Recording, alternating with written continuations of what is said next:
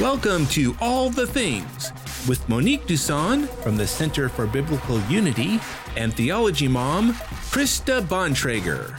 And now, here's Krista and Monique. Hello and welcome to All the Things. I am Monique Duson. And I am Krista Bontrager, and this is a show where we discuss all the things Related to God, the Bible, and real life. I don't know. I thought we were ready, people. I mean, switching it up a little bit. Okay, that's okay. Well, welcome. We are glad to be with you tonight. We are so glad to be with you. We are going to talk about a very important topic tonight. We're going to look at human trafficking. But before we do that, family, guess what? You guys, oh my gosh, next week we are going to be at the Southern Evangelical Seminary National Apologetics Conference. We are actually going to present at SES, y'all. Like from the main stage. From the main, y'all. They don't even know what they got into yet. They don't even know. I feel like somebody let in the hoodwink and bamboozle because we gonna have our shenanigans, but we are so excited. So if you're in the North Carolina area or like Rock Hill, South Carolina, that area, that vicinity, come hang out, come see us. We are going to also do a meetup there. So we would love to meet you and have an opportunity to hug on you and give you some family love. But y'all, we really gonna be at SES. We gonna be in them streets. Yes. So make sure you're signed up for the Center for Biblical Unity digital newsletter. The information on how to RSVP for the meetup will be in the newsletter. It goes out during the night. So if you're not subscribed, go do that right now. Plus, that's just the best way to stay in touch with us. The world is an uncertain place, and we just never know when we're going to be locked out of our social media. So the best way to stay connected to the ministry is by subscribing to the ministry newsletter. I don't know how many of you have heard about what's happening in Israel. I woke up to news about Israel this morning, and they've declared war. That there's like a declaration of war. But then I've seen things that said, well, it's not actually war. It's just Hamas is really like PO'd and, has ruffled feathers. But I think there actually has been a declaration of war. Either way, declaration or not, please be praying for Israel. Pray for those who live there. Pray for their leadership. Just pray for the nation. Our brothers and sisters who live our there. Brothers and sisters who are there. The other image bearers who are there, whether brothers and sisters or not. Pray for them. We do have people that we are acquainted with who are there, who have given updates and things like that. But please be praying for Israel. So yeah, for sure. Okay, so for the month of October, we're doing a little special emphasis this month on human trafficking. And Lord willing, we're going to be doing 3 conversations this month, kind of trying to tackle the issue in a number of different ways. Tonight, we're going to be talking to our friend Derek Burton from the Orange County Rescue Mission. Now, for some of you veterans who have been around a while, you may remember our friend Brian Crane, who was the COO at the Orange County Rescue Mission for many, many years. Just this past week, it was announced that he's now the president. And yes, this is Brian Crane, the same Brian Crane that is Natasha Crane's husband. So they got a fancy family. They do. Go ahead. And so we've been continuing to have partnerships with them. And I was a volunteer there for about 4 years. And we're just super grateful to have Derek come on tonight and talk to us specifically about a newish, couple years old ministry at the Rescue Mission, helping to minister to victims of trafficking. And so we're going to hear about their very fine work tonight. Yes. So with that, let's bring on Derek. Hey, Derek. Hello, sir. Hi, how are y'all? Good. How are you? Good. Thank you so much for hosting me today. I really appreciate it. I'm honored, to be on the show. Well, we are so glad to have you. So, Derek, tell us a little bit about who you are and what you do at the Rescue Mission. I'm the Chief Ministry Officer at the Orange County Rescue Mission. I oversee all of the transitional facilities and also the low-income housing, that's associated with the Orange County Rescue Mission. and also oversee the emergency shelter. We do not own this shelter, but the city of Tustin owns it, and they have asked us to operate it. Of course, we have such a powerful impact in the community, so they wanted us to be able to operate it so that those that are out that experiencing homelessness can be served properly. So in the Orange County Rescue Mission, for a long time, people think of gospel mission ministry as primarily dealing with homelessness, like helping people who are coming out of trafficking isn't necessarily the first thing that pops to our mind with a gospel mission ministry. Maybe we're going to get into some deep details later, but give us just sort of the big picture of what you guys do at OCRM to help minister to those who are coming out of trafficking. Well, one thing that makes us unique is I like to call it that we are step one program. So we will take those that are that want to be rescued out of the life, and we will take them right off of the street. We don't have them go to a hotel first, go to another program first. We will take them right off of the street, right out of the situation, right out of the motel or hotel that they're in. If they want to be rescued, we will take them right away and put safety measures in place so that they can start the road of recovery and healing that they're looking for. That's one thing that really makes us unique is most programs want a little time before they come into the program because of the trauma that they've experienced. But we will take them in the midst of their trauma right out of the situation that they're in. And that's huge because not every program is like that. Some programs you have steps before you can actually come into treatment, especially like an in-house treatment. And also the idea of security and are they really ready to be removed or not in contact and relationship with their traffickers and things like that. And so looking at the fact that you guys will bring people in directly from the street really makes you unique in your work there. How do people get to you? How do people come out of trafficking situations? Well, we partner with outreach teams and organizations that are actually out on the street. They go on Friday nights and Saturday nights, and they go they call it the track. They'll go to the track where the ones that are experiencing the victims. They'll go out there and they'll minister to them. They build relationships with them, and they'll go out there and provide the necessities that they need while they're in their life. And then as they build in relationships, they'll ask them, hey, do you want to get out of this? And then if the lady wants to get out of it, then there's a system that is put in place, if you will. I'm trying to see if we should give the whole scenario. I don't know who's listening, but what they will do is they will give a code word to the lady.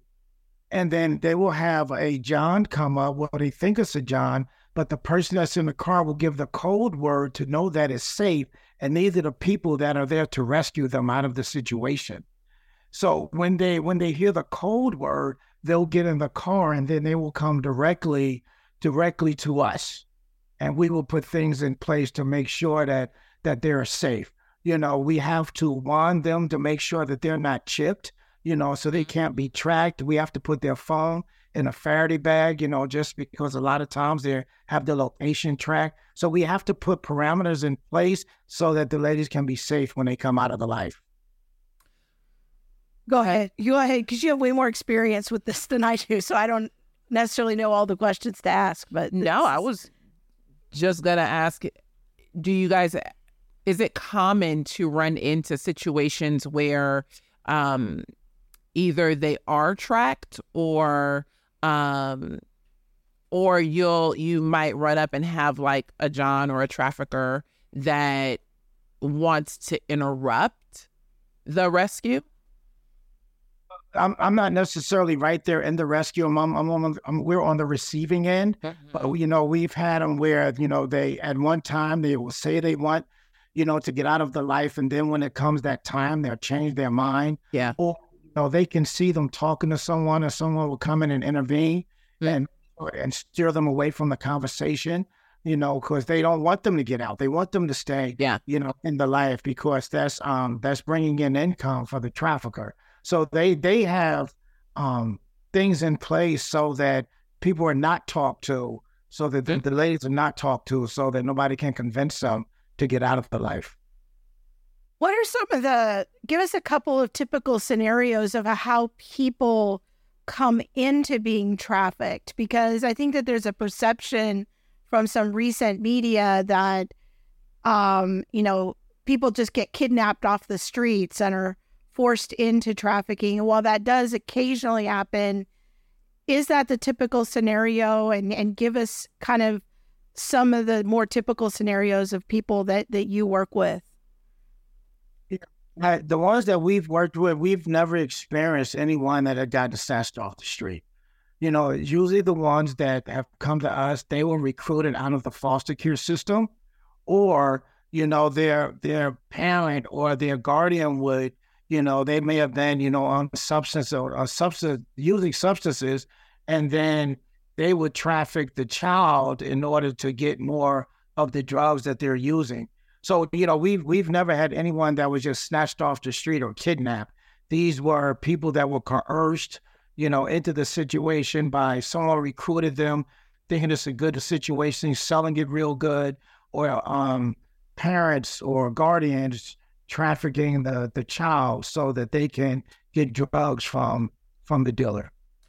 And I know that's sad, but that's truly, real life situations that the ladies are dealing with. I mean, this is hard stuff. It was really shocking to me when I was volunteering there to find that out. And I'm so glad you shared that, because when I used to do a theology Q&A time once a month for the residents at Orange County Rescue Mission. And after doing that for 4 years, I definitely noticed patterns of questions, and a lot of the questions were very heavy and would deal with some version month in and month out, dealing with how do I forgive people who've abused me, and how do I deal with parents who have abused me. And I was a little stunned to find out how many of the residents had been trafficked by their own parents. Mm-hmm.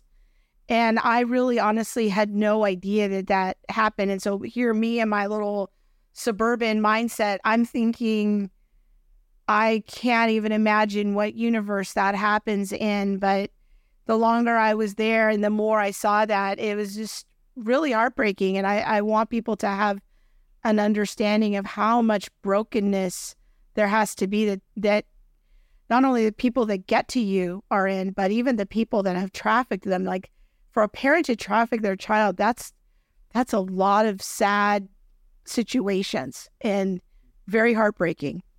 Yeah, and if, a lot of the students that we have, they wouldn't even know that they were trafficked until they come to the awareness of it, because they think it was life, or they begin to make decisions that was just based off of, their own desires, but because of the trauma that they've experienced, put them in those situations. And, they didn't even know that they were trafficked. That wasn't even in their know-how or their knowledge. And then when we begin to teach and share with them, the dynamics of it, that's when they come like, oh my gosh, I was trafficked. My parents put me in this, or I was abused at this age, and then this is what they coerced me to doing.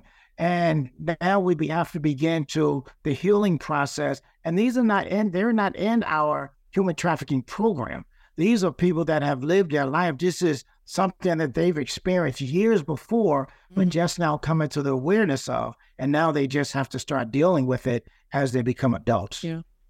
I think it's interesting that many people don't realize, one, that most people who are victims of trafficking are trafficked by people that they know, people that they have relationship with, people that they trust. And so it can be, you know, a parent and you're doing it for this reason, or they need, you know, money for this or the, you know, that and the other thing, or a boyfriend who might need, you know, money, or come on, if you really love me, or we can do this and things like that. And so, you know, people don't understand that it's not usually the snatch and grab.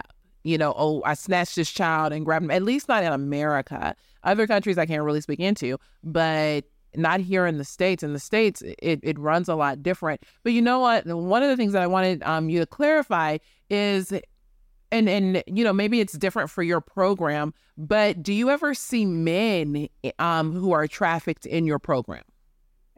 Well, our program is designed for women. Okay. You know, but we do know that there's a large amount of boys and men that have been trafficked, you know, but our program is designed for women.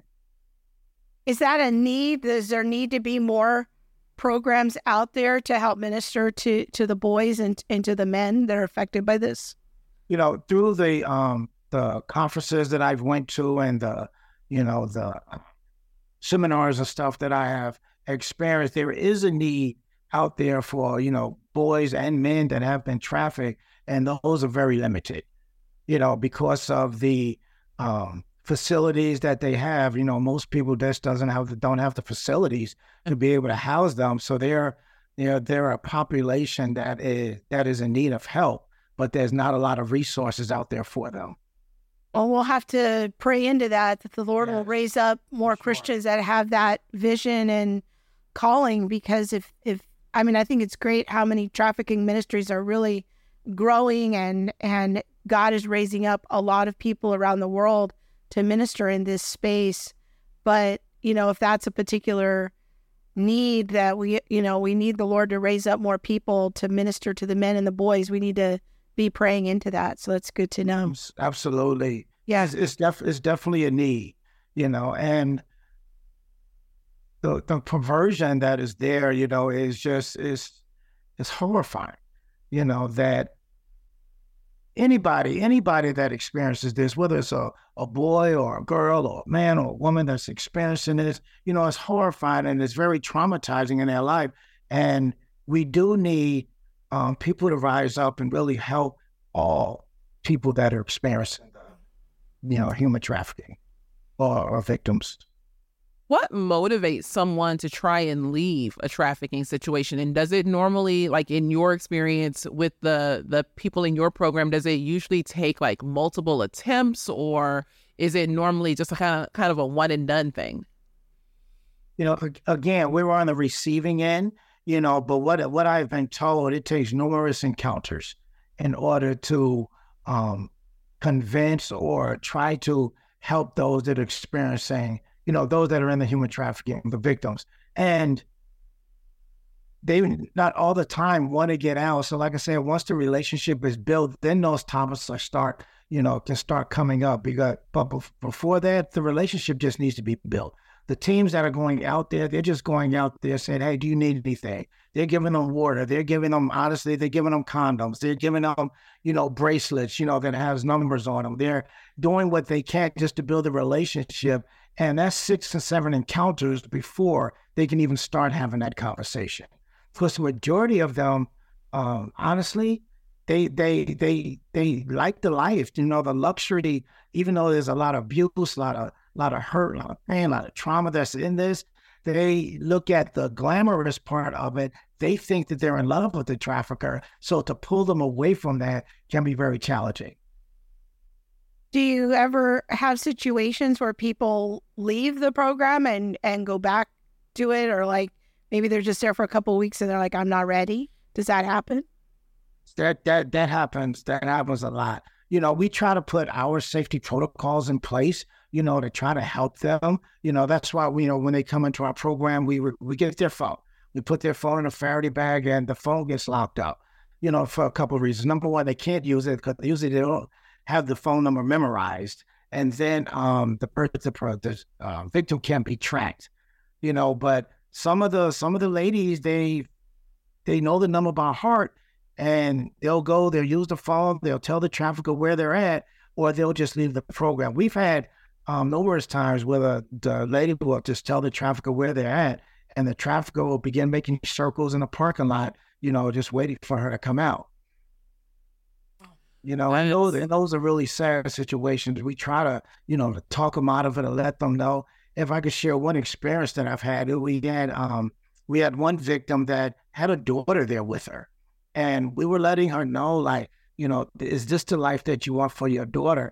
And I remember having a conversation with her, and I asked her, because she was telling me that she was in love, that, she, number one, she couldn't give me his whole name. She tried to tell me that this was her brother that was coming to pick her up. I'm like, okay, well, what's your brother's name? She just gave me the first initial. His name is D. Okay, I said, does your brother have a last name? But so she wouldn't give up the name, or she said she couldn't remember the name. And I asked her, I said, okay, if you're really in love, I said, usually when there's a unity, or, when there's a gap in the relationship and you come back together, the man is going to want to take you out to dinner, and he wants to let you know that, he's in the relationship. I said, what is your night going to look like? She said, oh, when he picks me up, I'm going to have to go back to work tonight. And she knew the outcome of this, but she was still willing to leave the program with her daughter and go back into the life. Oh, that's really heartbreaking. Yeah, and I mean, many times, as you know, when you try to leave, if you end up going back, there's consequences to be paid, and not just by your pimp or your trafficker, but even by the other women that he might, have in it, like under his control.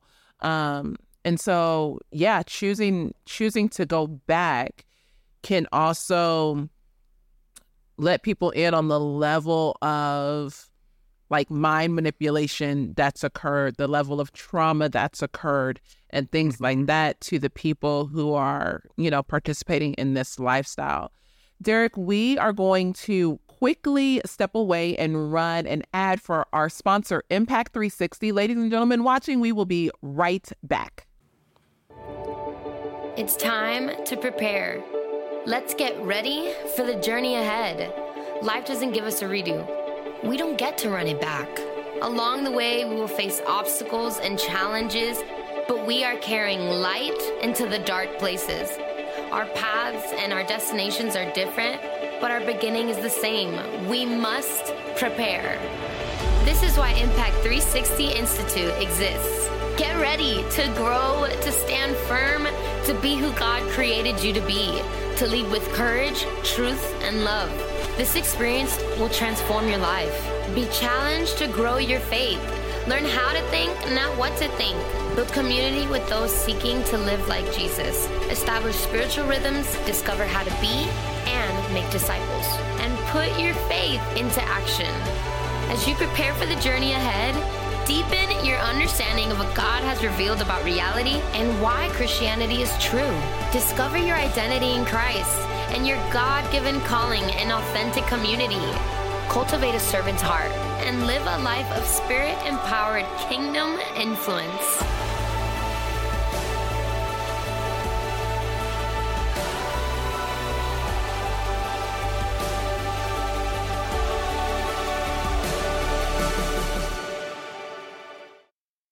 Once again, those are our friends at Impact 360. We encourage you, if you're looking for some support with your discipleship efforts with your teens in your house, they have a summer camp, a 1 week summer camp, 2 week summer camp for high schoolers, and a 9-month gap year program for college students. Go check them out. Our moderators put a link in the chat. You can see it at Impact 360 Institute.org. There it is. My eyesight is bad. Okay. So, yeah. All right. One of the things that I wanted to highlight, or I want to go back to something that Derek said, because he just kind of glossed over it and said it quickly, but that one of the women, the one we were just referring to that left the program, I'm not sure actually if it was this woman, but there was a time when there was some, a John or a pimp trafficker circling in the parking lot. people don't often realize just how dangerous it is for those working with the victims to do that work. It can be deadly. And I mean, that's not to, put extra on the circumstance or anything like that.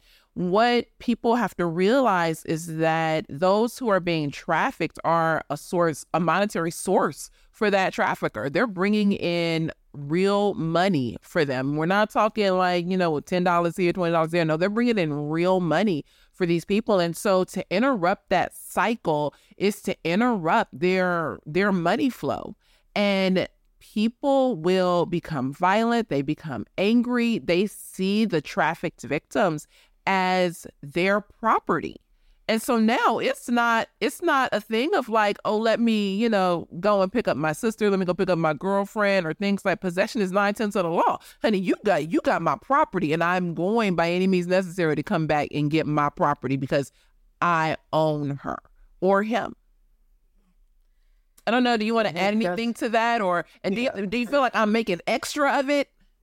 No, you're definitely not making extra. They make a trafficker can make $120,000 a year from one lady, so that's a lot of money, and one thing about it, that's why the trafficking industry has grown so much, because you have the gangs, the cartels, and all the people that are going from drugs to humans, because drugs you can only sell one time.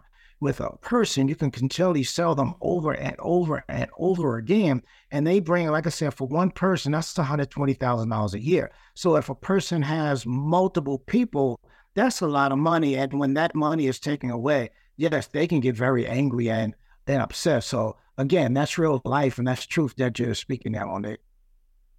When somebody comes into your program there at OCRM, what are some of their biggest needs at the beginning, and then how do those needs kind of change over time? How does your program come around them and offer services, in the beginning versus as they're if they continue in the program? Well, one thing we notice when they first come in, they need some time. They need time to to really collect their thoughts and recognize what they want to do in life. Our program, what we have, it's an emergency shelter. So we offer, it's a 90-day emergency shelter. So our program is designed, like I said, to get them off of the street and get them to a place where they want to go, where they believe they can get the healing, whether it's another program out of state, whether it's back home with family. We have partnered with the national hotline Polaris, and they will give us plane tickets to be able to fly them wherever they want to go. So the first thing we need to do is give them time. What do you want to do? What's going on in your life? Some of them like, I need to get my children back, or okay, let's take some time. Let's get this process started. But the main thing that they need when they come in is some time just to sit back. We don't make them go anywhere in the beginning. We don't give them a schedule in the beginning. If you want to come to breakfast, okay. If you don't, that's okay. So we give them time. That is the biggest need that they have when they first come into the program. And then as time goes on, if they choose to stay with us for the full 90 days, now we begin to give them all the wraparound services that we have available. We start with the counseling. We'll start with the group classes. We'll bring in LCSW that can meet with them weekly. They meet with their case manager weekly. And again, it's to help them to realize, what do you want to do? What's the next step for you? We give them options, we give them resources, and we let them know what's available. And then again, we let them choose, because that's something we believe is very important, is letting them have a choice, because the past life, when they were in the life, they didn't have a choice. They were told what to do, when to do, and how to do it. So we know it's really important for them to have a choice in their life and what they want to do. And they honor that. You know what I mean? And that gives them an opportunity to really take a good look and say, okay, this is all up to me now. Let me see what's best for me and how I can move forward and get the healing that I need. Can you give us an example of some of the goals that your clients will, work toward when they're actually out of the life and in the program. So I don't know if you guys do budgeting with them, or is it, counseling or mental health services or job training? Yeah. Again, it's our program is a 90-day emergency shelter. So we're taking care of the immediate needs right now. And then if they choose to go into our transitional housing, after that, that's when all of the other services could become available to them. So in the beginning, when they're coming in, after 30 days or so, once they begin to really collect their thoughts and realize what it is that they want to do, or at least have some direction, that's where we'll start with the group classes, ending the game, and we'll assign an LCSW to them. They have a case manager that, will begin the individualized treatment program that will help them to see the tracking of meeting their goals, if you will. Because the ITP, that's a program where they set their goals and then they can see how it's being tracked, how close I'm getting to the goals that I put down. So they will have that, and the case manager will go over that with them. And then we also have classes of arts and crafts, and most of the ladies during that time of the 90-day program, they're content.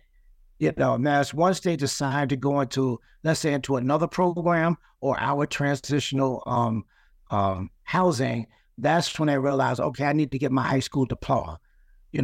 And when they become a junior, I need to learn how to take care of a house. I need to learn how to budget. I need to learn how to live life on my own without being told. I need to learn how to make good choices. I need to learn how to do, how to live life. Yeah. On my terms, because I'm not used to that. We want to teach them to get a schedule and being on time. How important is that? Punctuality, because, most of the ladies that come in, they can't sleep at nighttime, because that's when they were working. So they want to sleep in the daytime. We have to help them to transition and get them sleeping at night so that they can, participate in the programs during the day. So it's a wide variety, but again, the emergency program is 90 days. So within those 90 days, we can just help them figure out what's the next step. Yeah. I'm with you. Yeah. Uh-huh. And in the longer term, if they do enter into the transitional program or after the 90 days, if they go into transitional housing at OCRM, that program, I think, can last up to 2 years. So that's 18 to 24 months. So you're really giving them an opportunity to have a fresh start. They can stay at the mission, or they can go somewhere else after the 90 days. But it really is a holistic approach. Like I think the social service term is a wraparound program, but it's trying to lead them into healing in a lot of different ways, very practical ways. But because OCRM is also a gospel mission, talk to us a little bit about that side of the healing too, of evangelism and discipleship. Where are people often at spiritually when they come into the program? Yeah. Usually when they come into the program, they're mad at God. They're mad at God. We want to present the gospel to them, and they say, well, where was God at when this was happening to me? Where was God at when I was being sold, or I was being raped? Where was God at that? So, so we have to, really evangelize with them and share the word of God with them so that they can understand that it's not a God, it's the fall of man, that these things have happened. It wasn't God that was doing this, but it was man, because of the depravity of man. This is why these things are happening. And we begin to minister to them from that way. But as far as the gospel, that's from day one, because we don't know how long we're going to have them. So I always encourage and instruct all the program team, when we get somebody come in, the gospel has to be presented right away. You know what I mean? Almost all the time when we're meeting them, we're talking about, Jesus Christ and the gospel, what God can do in their lives, because we don't know how long we got to have it. We have them for a week. I want to make sure that they heard the gospel within that week. Yeah. If they have it for a longer time. So that's immediate. So, and we're constantly doing that, doing devotions, doing the groups that we have in the evening through Saturday night chapel, Sunday morning service. All of that is prepared or designed, if you will, to present the gospel to all those that come into the mission. Because again, like I said, we don't know how long we're going to have. Yeah. And that's key, So when they leave the mission, I'm like, man, that's all they do is talk about Jesus. I'm okay with that. Yes. I'm okay with that reputation. That's good. And I just want to comment on that real quick, and then you can ask your next question. But yeah, that was definitely what I saw too when I was volunteering there is, I was constantly trying to present the gospel in the Q&A session, and really usually wasn't that difficult because it usually took about 3 minutes before we were talking about sin, because these are people who are intimately familiar with the evilness of humanity and even their own pain and their own propensity to commit sin. And so you don't have to convince them that they're not just basically good people. And so we want to quickly get to, yes, but there is grace and there's an opportunity to become a new creation and to get right standing before God and all of that. And that was constant because I never knew if I would ever see that student again. Some people were there one time and come to my session.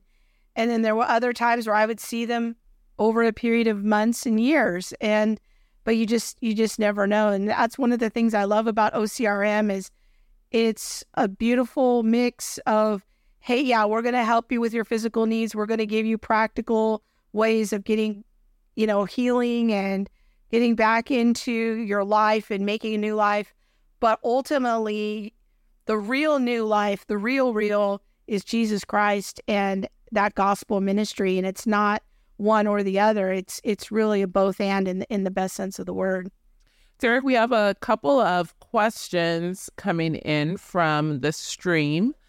Elaine wants to know what range of ages are commonly helped through to freedom, or at least find the program initially. So what's the main age range that you guys are working with? We average between 20 and 30.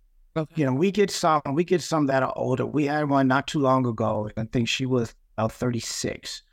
So we get some a little older, but usually when they're that older, they usually find their way out of the life, or they become what they call renegades, which is they're on their own. So usually the ones that that come to us we don't really get them 18, but we get obviously between 20 and 30. Okay. And then Rodriguez Scott has a question and says, are we saying that trafficking victims... It's on Facebook. Sorry. Are we saying that trafficking victims don't see themselves as victims even if and when they reach out for help? I don't think that they will see themselves as victims. They see themselves as hurt, because I put it like this: a lot of them have been so manipulated and deceived. They're doing it out of love. They're doing it out of love for the trafficker. So they don't look at themselves as victims, even though they have gotten hurt, they've been abused, they've gotten beaten up. And to them, they're still in love with their trafficker. So they don't see themselves as victims. They see themselves, like I said, they don't want to do this anymore. They don't want to continue to get hurt, but they're not victims. They just don't want to live like that anymore. Yeah. That's really good. What do you see as being some of the long-term impacts that people who come out of a trafficking situation, that these are some of the issues? I think you mentioned one already, they're mad at God often, but what are some of those longer-term impacts that it's really a struggle for people to, they're going to have to work through some things and as they're rebuilding their life? Yeah. I say, Krista, to just live life, because majority of the victims, they're getting to it at a young age. You know, I know of some that started at the age of 11, at 12, and, and that's all they knew all their life. And they don't come out to their, 23, 24, 25. So they don't know how to live life. They don't understand, what it means to just, like I said, just to have the freedom, that most of us experience. And the trauma that they've experienced, they have to work through that, because when they come out of the life, I mean, you have the PTSD and you have the trauma. So they have to work through all of that. They have to work through the emotion. They have to work through their feelings. They have to work through their fears. Then they're walking down the street. They're still scared that that trafficker is going to see them, but they're still in the same vicinity. So that's not freedom. So those are the main things that they have to work through. Like I said, learning how to live life on their own terms, because they've always been told what to do. And from a young age to young adult, they've been in the life. I know one thing that Brian told me once about the program, if they go into the transitional housing, as they make their way through the program, they're even getting potentially job experience. They learn how to, go to a job and show up on time. That's, I think, what you mean by, learning how to live. They have to save money. They have to save a certain amount of money that the mission will help them transition into getting an apartment and they learn budgeting. These are the kinds of practical things that I think are behind your statement of learning how to live a life. Absolutely. That's, like I said, with if they choose to go into our transitional housing, you're right. They will get a volunteer assignment where they have to go to every day, and we treat it just like it's a job, as far as like the surroundings. You take your breaks and you take your lunch. You report to your work supervisor so that they can have the work ethic. So when they leave us, they know how to properly engage when they get employment. Or if they're going to school, we want them showing up on time. We want to make sure that they're studying. We want to, like I said, punctuality is key. We want to make sure they're showing up on time for things. So all of the holistic points that we hit in order for them to be successful once they leave the program. And that's what we do for all of our students. Very good. Thank you so much, Derek, for hanging out with us tonight. Good. Let people know once again about OCRM and what you guys do. Bob's going to put the website up on the screen for everyone, in case they might want to support your work there.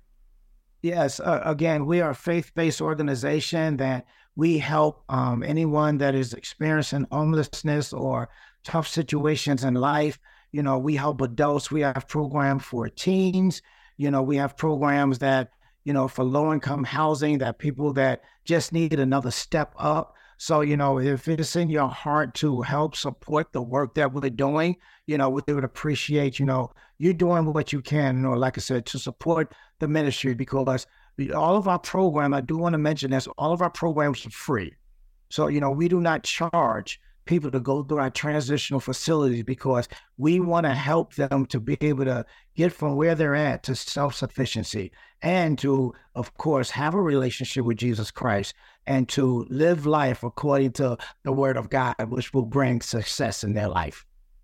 Amen. I really appreciate you guys, what you're doing and the model that you are putting forward.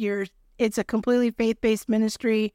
They're not, they don't take government grants there, so that they can continue to share the gospel with everyone that comes in, and they're not tied to government money. And in our opinion, that's really the preferred way to go, because we want to bring the gospel clearly and unashamedly, and yes, minister to people's physical needs, but understanding their spiritual need is the greatest need. Yes. And so thank you for all of your work that you guys are doing there at the Orange County Rescue Mission. Thank you. Like I said, again, thank you for hosting me. I appreciate it. And, blessings to you. Blessings to you, Krista, Monique, and God continue to bless the works of your hand. I pray Deuteronomy 28 upon your life, all the blessings. Thank you. Keep moving forward in God's word.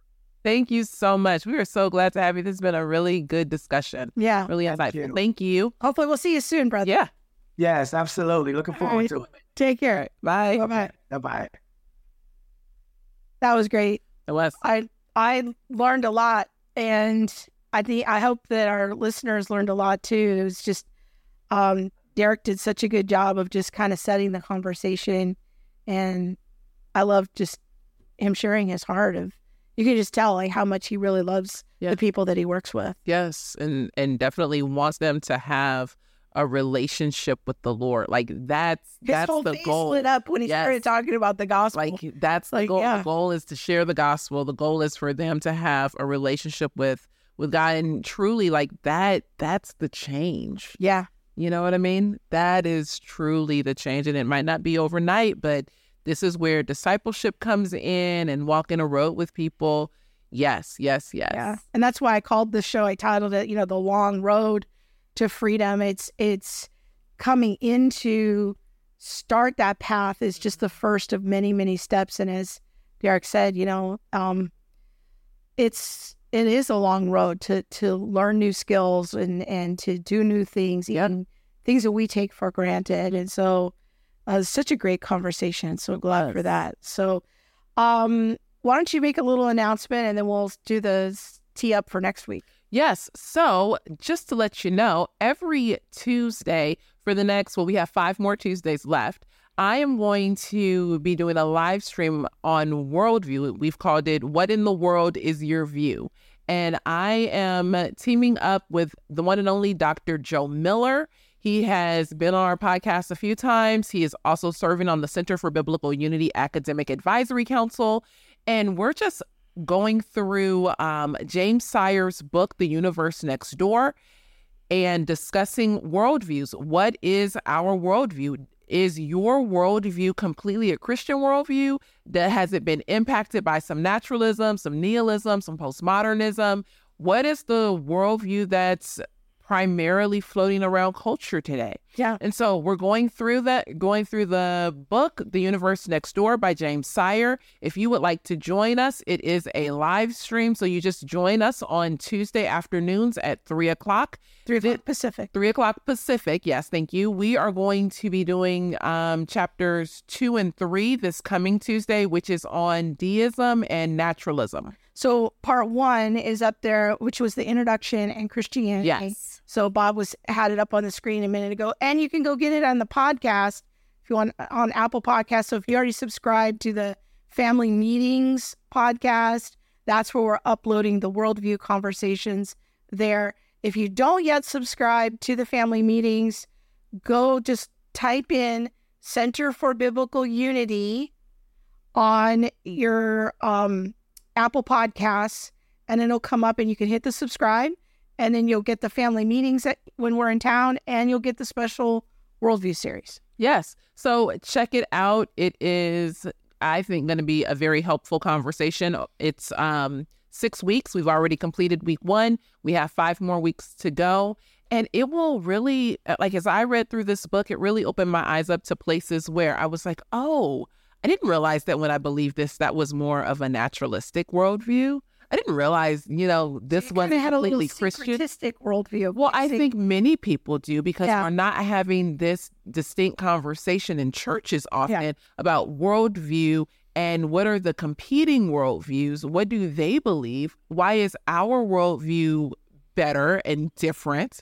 And why does Christianity and how does Christianity answer some of life's fundamental questions that other worldviews answer drastically different? And so join us on Tuesdays at 3 p.m. Pacific on YouTube and Facebook.